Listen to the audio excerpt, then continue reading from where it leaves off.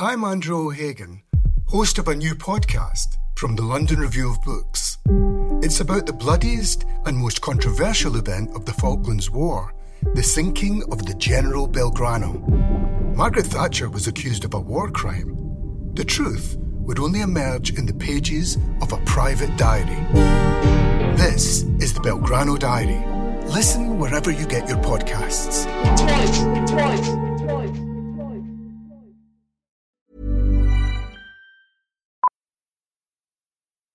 Millions of people have lost weight with personalized plans from Noom. Like Evan, who can't stand salads and still lost 50 pounds. Salads generally for most people are the easy button, right? For me, that wasn't an option. I never really was a salad guy. That's just not who I am. But Noom worked for me. Get your personalized plan today at Noom.com. Real Noom user compensated to provide their story. In 4 weeks, the typical Noom user can expect to lose 1 to 2 pounds per week. Individual results may vary. Welcome to the London Review Bookshop podcast. To find out about our upcoming events, visit londonreviewbookshop.co.uk/events. Hello listeners. Since you can't come to the London Review Bookshop at the moment to enjoy our events, we're bringing them to you at home. While we're closed, our new podcast episodes will feature guests who you might, under better circumstances, have been listening to live in Berry Place, as well as previously unreleased gems from our archives. You can order the book discussed in this episode by visiting lrb.me/order. That's lrb.me/order. Hi, Adam. Richard. Well, first of all, I wanted to say congratulations for Box Hill. It's such a funny and erotic novel. I really, really loved it. I'm really glad.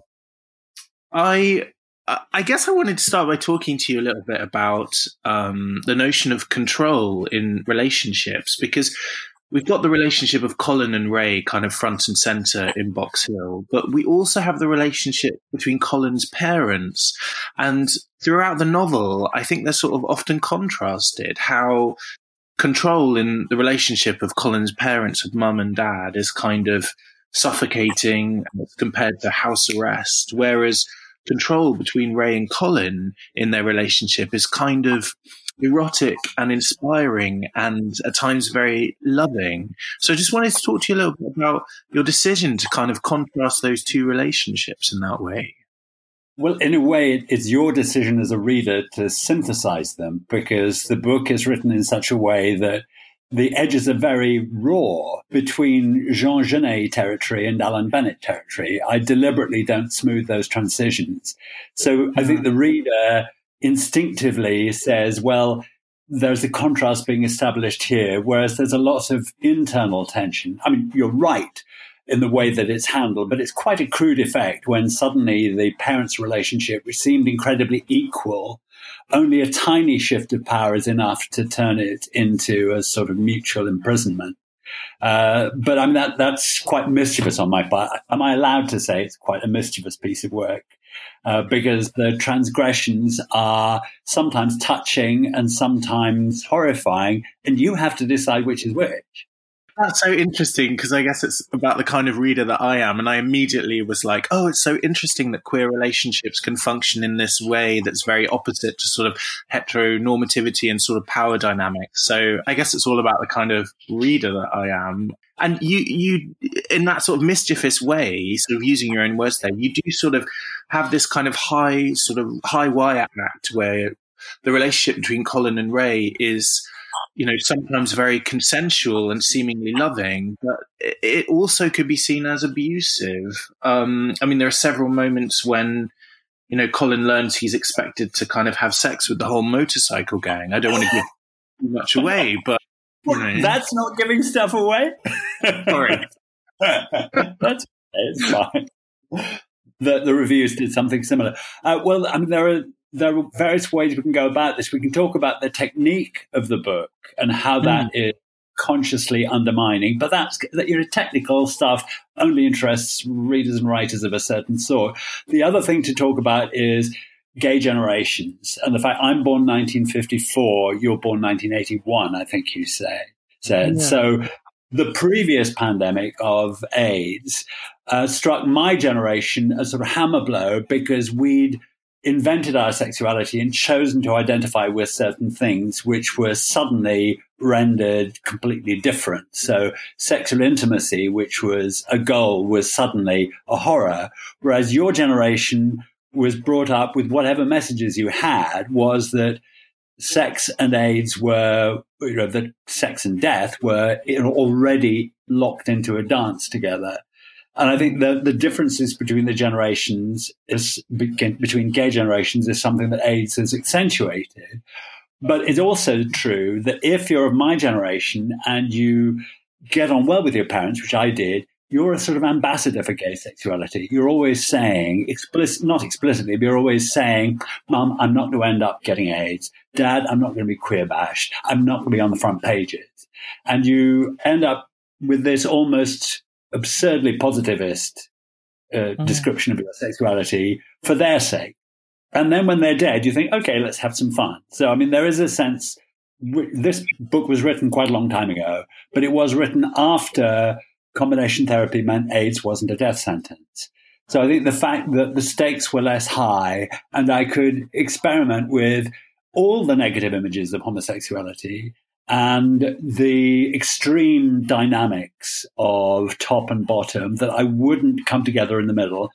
Temperamentally, I do tend to bring things into middle ground. With this, I thought, no, let's keep the oppositions absolutely stark and leave the reader to reconcile. It's such a sensual novel. I mean, so many of Colin's sensual novel. I'm so glad you've invented that on your behalf. But I have no talent for sensual writing. I enjoy it when I read it. But let's bear in mind the sort of default position of gay writing is aestheticized transgression.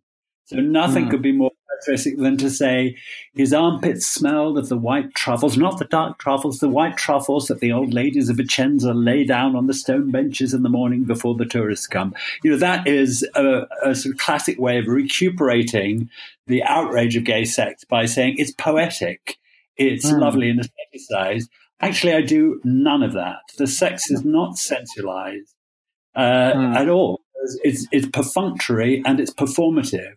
Because it seems to me this sort of sexual relationship is based on the symbols and the hierarchies and the rituals far more than the texture of sensory experience. So I didn't mean to put in that sort of detail that often softens the edges for a straight readership. So I failed. No.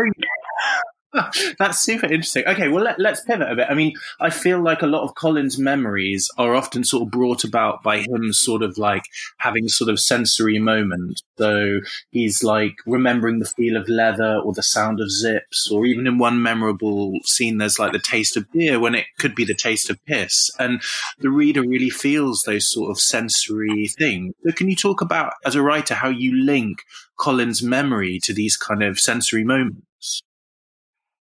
Well, part of it is, as some of the reviews have noticed, is that I don't like chapter breaks. I like to have everything be a single web.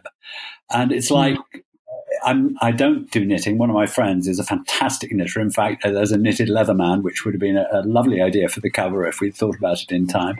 But in knitting, you need absolute uniform tension. And that doesn't mean tension in the narrative sense. It means the stitches are the same size because you're pulling on the wool with the same tension. And I think that's what allows a piece that rambles all over the place to have a unity, is the stitches are all the same size. And one thing that makes it easier to accomplish technically is if you don't have a chapter break. Because when you have a chapter break, you're taking something up again, you're putting it in your hands again, and the reader has been somehow let off the needles of the narrative knitting. So I think that can be a technical advantage. But the other thing is I wanted to see if I could have something that was shot through with parody without quite being parodied. I wanted to make it as hard as possible to read this as a love story, but also to resist it being read as a travesty of a love story. And that means that every sentence sometimes, but certainly every page and often every paragraph, has a mixture of crude and subtle, has a mixture of sincere and insincere, do you see what I mean? That I think when the element of parody gets down into small layers, then it becomes impossible to say that the whole thing is tragic or funny. The elements are fighting against each other, and it's up to the reader to decide which way they decide the whole is creating. Let's talk a little bit about how you write about sex, because that tension you talk about is really maintained during the entire novel, and especially the moments when sex is taking place. And it seems to be achieved by a kind of like forensic approach to detail, like noticing tiny little things and linking them all together, like Colin's eye following the zip, or the sheen of glistening sweat on Ray's body. And then we suddenly arrive in sex, which feels very inevitable and integral to the novel. It's so strange because I think the areas where you say this succeeds are areas where I personally am weak. So as a writer, so I've somehow managed to let the technique bring me to a new place. I mean, it isn't that it's intended to be the root idea of the book. I think is to explore shock on the page, and I find it shocking, partly because my character, my narrator, is so undefended, is so weak. And yet any narrator in any work of literature, whatever, is strong because they control the point of view. So this is, in a way, taking its place in a series of experiments with weak points of view. I've written from the point of view of people with AIDS when that was a terminal diagnosis in the first person. I've written from the point of view of those with congenital illness, somebody in my first novel who had kidney disease, who therefore was taken out of social life, had to stay at home almost the whole time. Imagine that. And then with Pilcrow, I have a character who's physically disabled, who has no physical power in the world. So to examine this, which is a case of, I think, psychological abjection, I think that's the technical term that a psychologist would use for my narrator's point of view, that is complete inability to identify with an active role himself, letting decisions being made around him, which I do find extremely uncomfortable as a subject. It does almost give me the creeps, in the same way that I can't bear cringe comedy. I can't bear the sort of comedy where people are embarrassed. There are certain states of weakness that I'm almost phobic about. And yet, when you're writing from somebody's point of view, they have all the power, not just some of the power, but all the power. So to have a manuscript in which somebody is in the first person describing how powerless they are is a very pleasing set of sort of interlocking paradoxes. Did you perceive that as you read it, that Colin was powerful by dint of telling the story, or is that something that only comes later as a realization? No, I think that's absolutely true. Like, I found a really strange sort of dance between him being incredibly sort of fierce and in charge of his emotions to, I don't know, him being then suddenly very weak and almost abused. So it does make for something very uncomfortable at times. I think technically anybody would say that he is being abused. At the same time, emotionally, he doesn't inhabit the territory of abuse. There is no protest. There is no overruling of an internal principle of autonomy. Sorry, that sounds very fancy. But what I mean is, part of what is meant to be so disconcerting about it is that he takes as normal something that is supposed to be entirely traumatizing.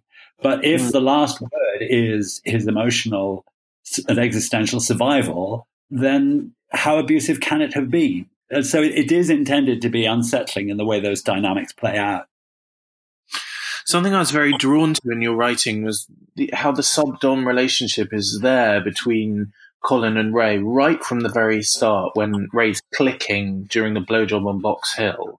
And Colin doesn't seem to need to be initiated or taught about the rules of the kind of sub-dom relationship in any way. And then that sort of continued into the novel. You never teach the reader. Things just are as they are. And that's really impressive, I think. Well, the funny thing about it is I don't know how familiar you are with this sort of subculture, but it's all made up. It's completely unrealistic. I was slightly influenced by there's a dramatist called Tony Marchant who wrote a television series about a mother dealing with a child who was congenitally ill. And he decided that it was simpler to invent an illness. It was Sue Johnston played the mother. So he decided to invent an illness so as to deal with the territory of illness in general, rather than say, oh, well, isn't cystic fibrosis terrible? In the same way, what I describe is not sadomasochism. There is no commodification of pain. There is no actual enjoying of pain. Even as fetishism, it's a bit wishy-washy. All it is there's an element of objectification and role-playing. But it doesn't correspond to any possible reality. Apart from anything else, we have a world in the book in which there are very few submissives and an awful lot of dominants. Anybody who's had anything to do with that world would say, sorry, mate, that's completely wrong. There is roughly one dominant for every 10 submissive. So I'm glad I fooled you, but it is an entirely synthetic subculture. And also, in this world, there are no straight bikers, as far as I can tell. I mean, it seems as if the bikes and gay men are this unity that straight people wouldn't dream of interfering with. Did you notice that?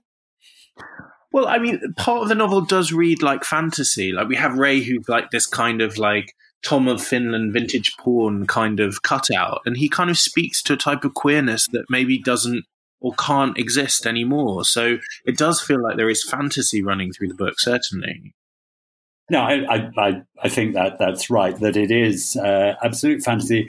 And the fact that, again, my normal tendency with a very polarized situation like this would be to find the common ground. And there is that to some extent towards the end, when Colin is trying to imagine the relationship from Ray's point of view, just down to things like, actually, was there a cleaning lady? I thought that was interesting when he has to imaginatively explore a part of the relationship that was not fantasy. But what I relied on and what seemed to do the work was the template of first love and rite of passage first love, becoming adult, loving and being loved, and the template of abduction fantasy are structurally very similar. So I didn't need to characterize either Colin or Ray particularly humanly, because those templates are so strong, they will do a lot of the work for you. I see. So the reader just believes in what's happening. The reader just goes along with the fact that Colin falls in love with his abductor or his kidnapper or his boyfriend. Yes, but the other thing, something that I wasn't aware of at the time of writing, but the moment I'd noticed it, it is so obvious that it must have been part of my unconscious planning of it, is that there's quite a lot of reading goes on in the novel, rather surprisingly. They're both bookish. They both like books. I think I threw that in partly as a sort of in joke, because actually people who are into kinky sex are often extremely sophisticated people in other areas. And I mean, the people who wear full leather to go to Wagner or the opera are a known subculture of a subculture. But the fact there is an awful lot of reading. There's even a scene where the two guys are reading with Ray resting his legs in leather on Colin, and they're reading different books. And in a way, it's a completely bourgeois setting of just hanging out together. And then Ray starts tightening his legs around Colin's neck.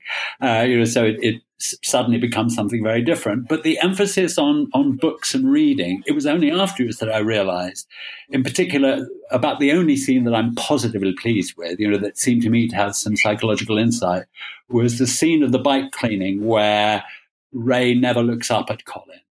And Colin first is offended because he feels he's being treated as if he wasn't there, and then realizes there's an element of ritually treating him as if he wasn't there, because Ray knows he's there. If he didn't know he was there, his eyes would just stray upwards as a matter of course. So the line one-way sharing was the sort that he liked. And I think the idea of one-way sharing, that is an image of the relationship between the reader and the writer. because the writer has total control. When you think about it, the writer chooses everything and yet is completely powerless unless there is somebody in this apparently underprivileged position of reader who fully occupies the book, who surrenders. And it's the only thing the writer cannot do is surrender to the imagined world or artwork. So I think the sense that reading and writing is a one-way sharing maybe takes it away from the simply sexual or the simply psychological case study. You're listening to the London Review Bookshop podcast. You can order the book discussed in this episode by visiting lrb.me/order. That's lrb.me/order.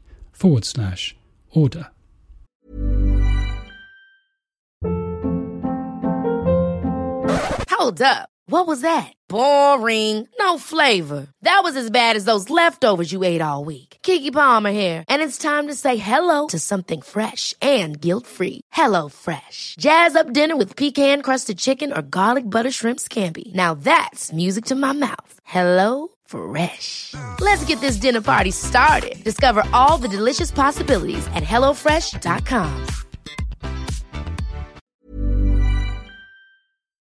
I loved that scene with the reading that you described when they're both reading books and Ray tightening his legs around Colin, because it reads like complete fantasy. It's very erotic, it's very sexual, but it reads like complete fantasy. And there's a sort of joke in that as well, which I really enjoy.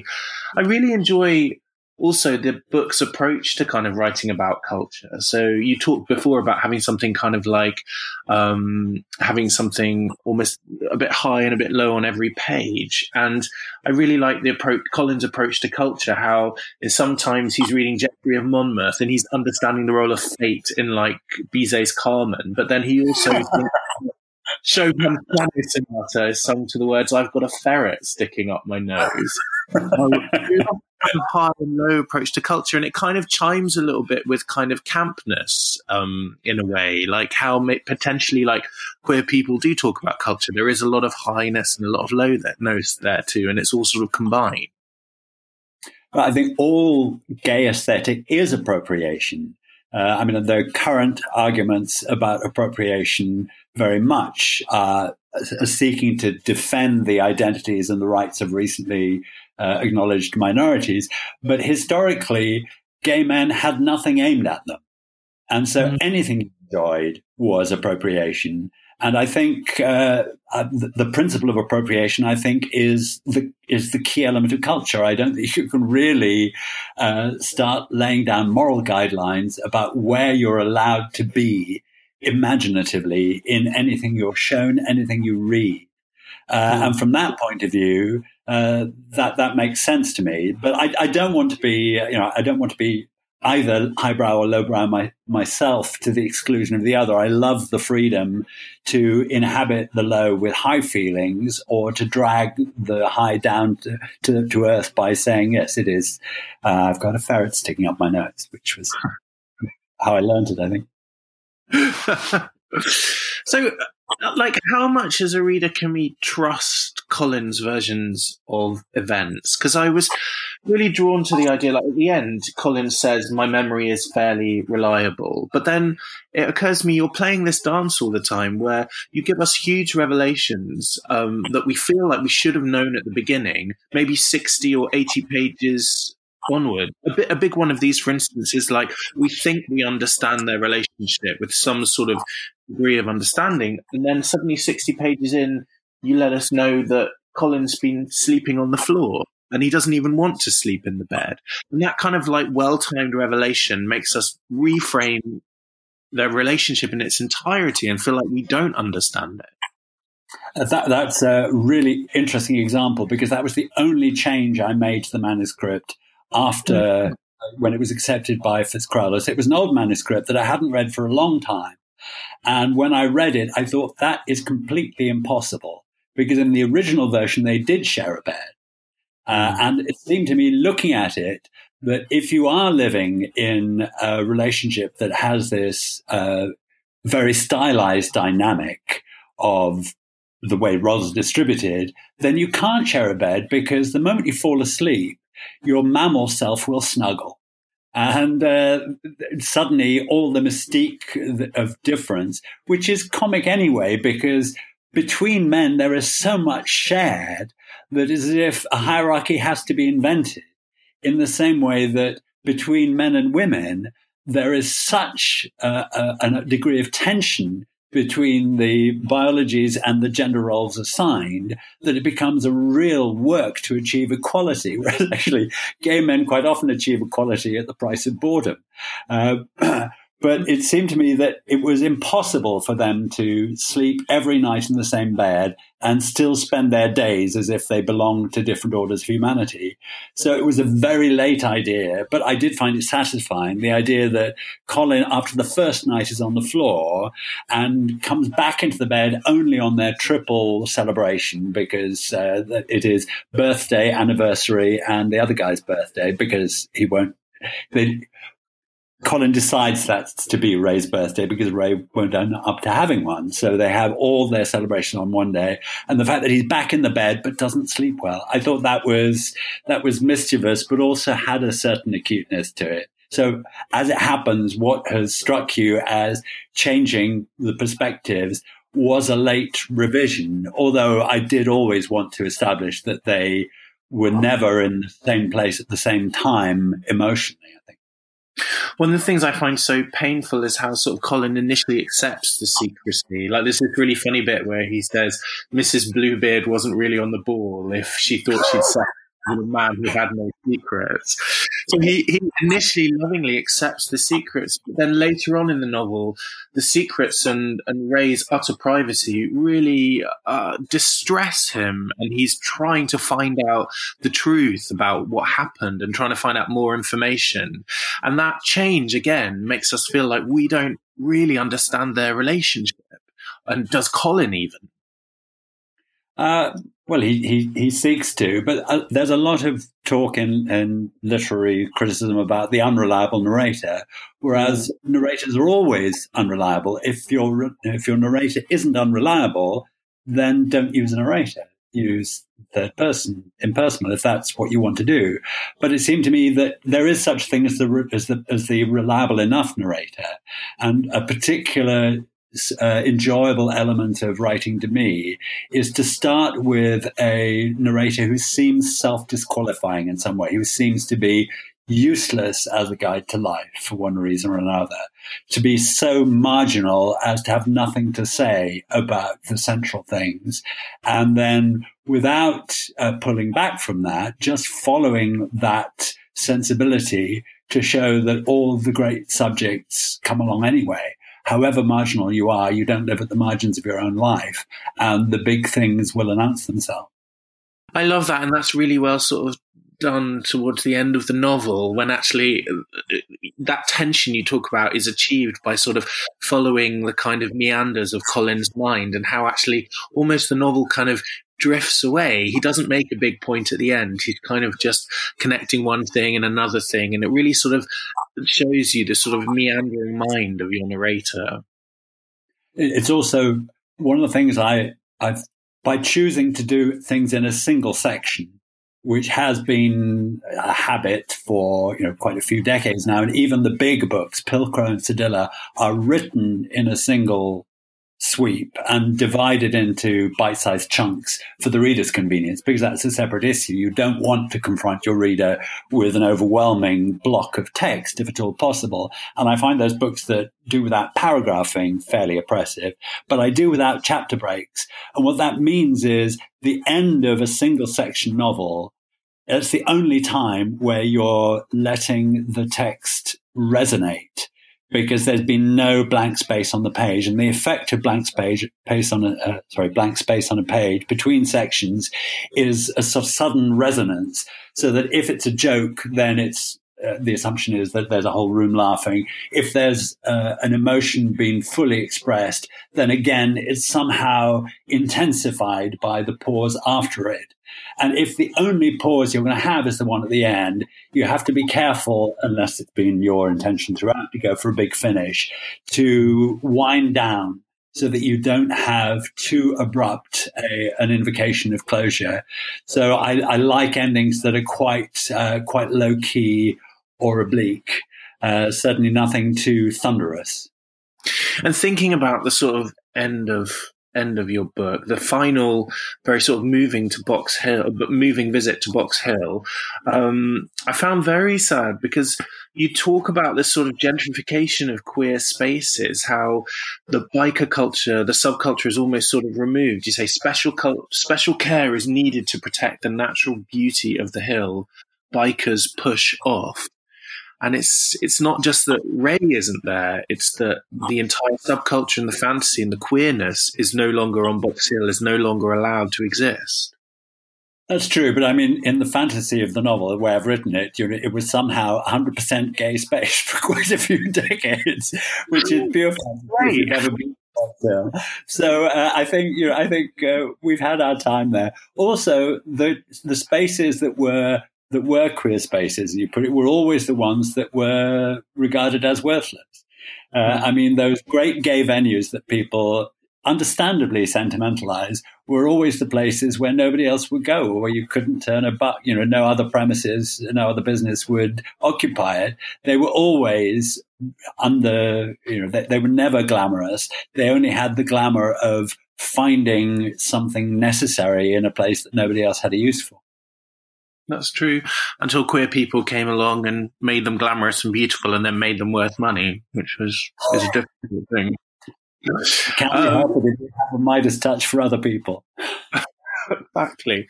But I do find that very sad. I mean, even though you talk, it's a complete fantasy that the Box Hill is populated only by kind of cruising, kind of Tom of Finland, beautiful bikers. That still there isn't really a place for them at the end. And yeah, I do find that very moving. And it talks about the sort of the gentrification that queer people are so often fighting, basically.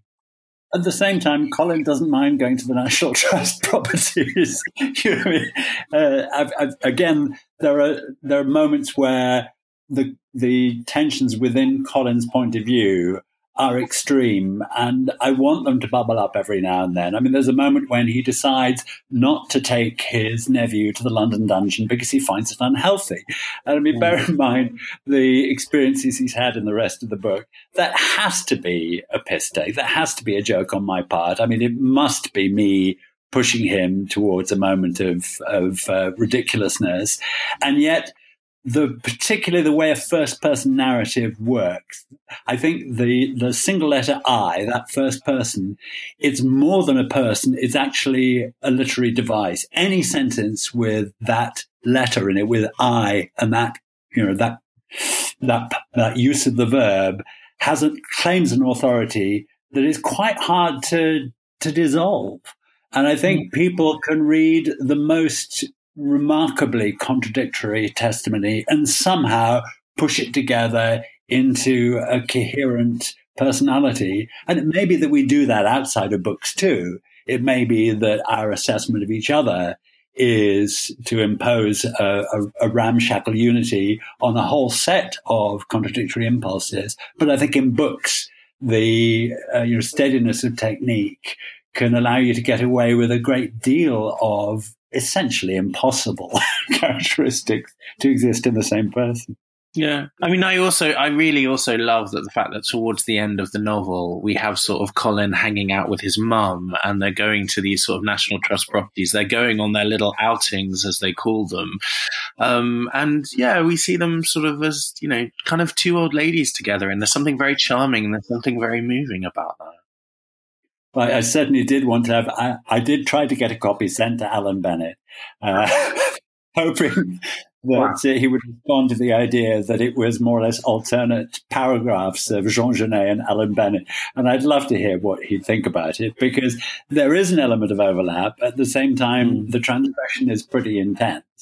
There is in Alan Bennett, much that I love his stuff, the attitude to sex tends to be the attitude of the Maggie Smith character in A Private Function, where after a moment of triumph, she says in a tone of grim determination, "I think sexual intercourse is called for." I love it. just thinking about the two, finally, I think, thinking about the two mother figures, because they are very sort of conflicting, aren't they? I mean, one, we get this, Colin's mum, we get this wonderful moment where she completely accepts his queerness and is coming out when she's taking the turkey out the oven, you know, in just a flash on Christmas Day.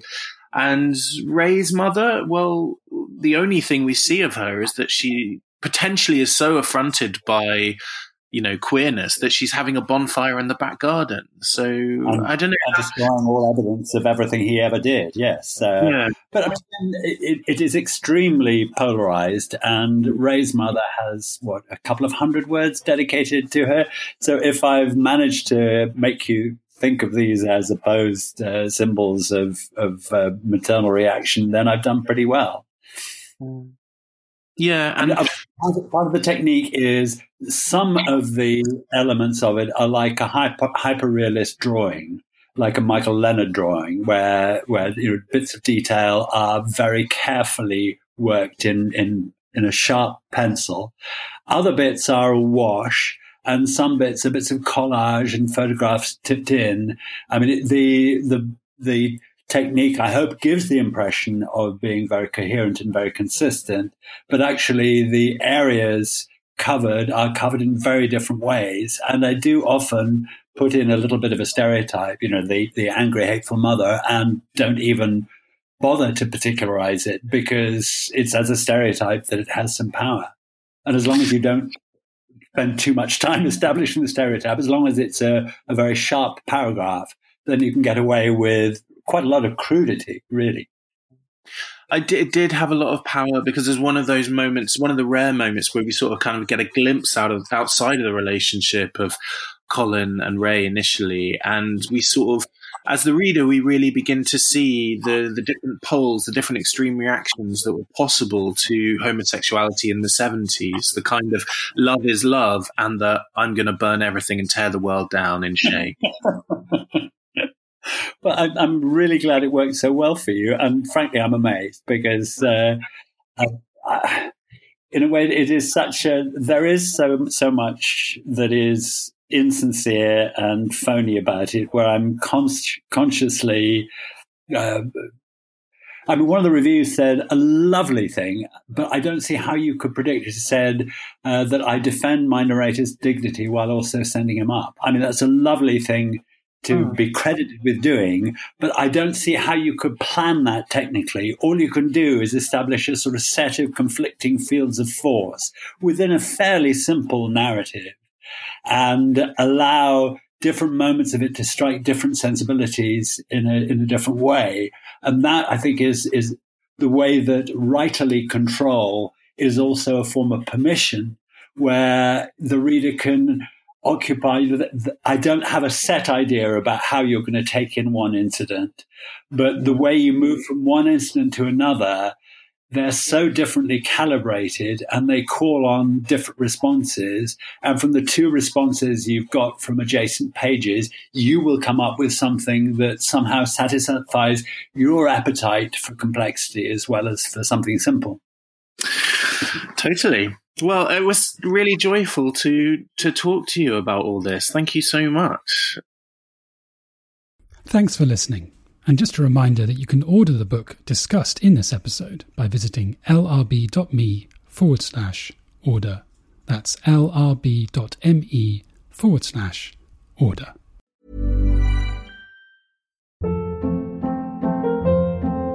Hold up. What was that? Boring. No flavor. That was as bad as those leftovers you ate all week. Keke Palmer here. And it's time to say hello to something fresh and guilt-free. HelloFresh. Jazz up dinner with pecan-crusted chicken or garlic butter shrimp scampi. Now that's music to my mouth. HelloFresh. Let's get this dinner party started. Discover all the delicious possibilities at HelloFresh.com.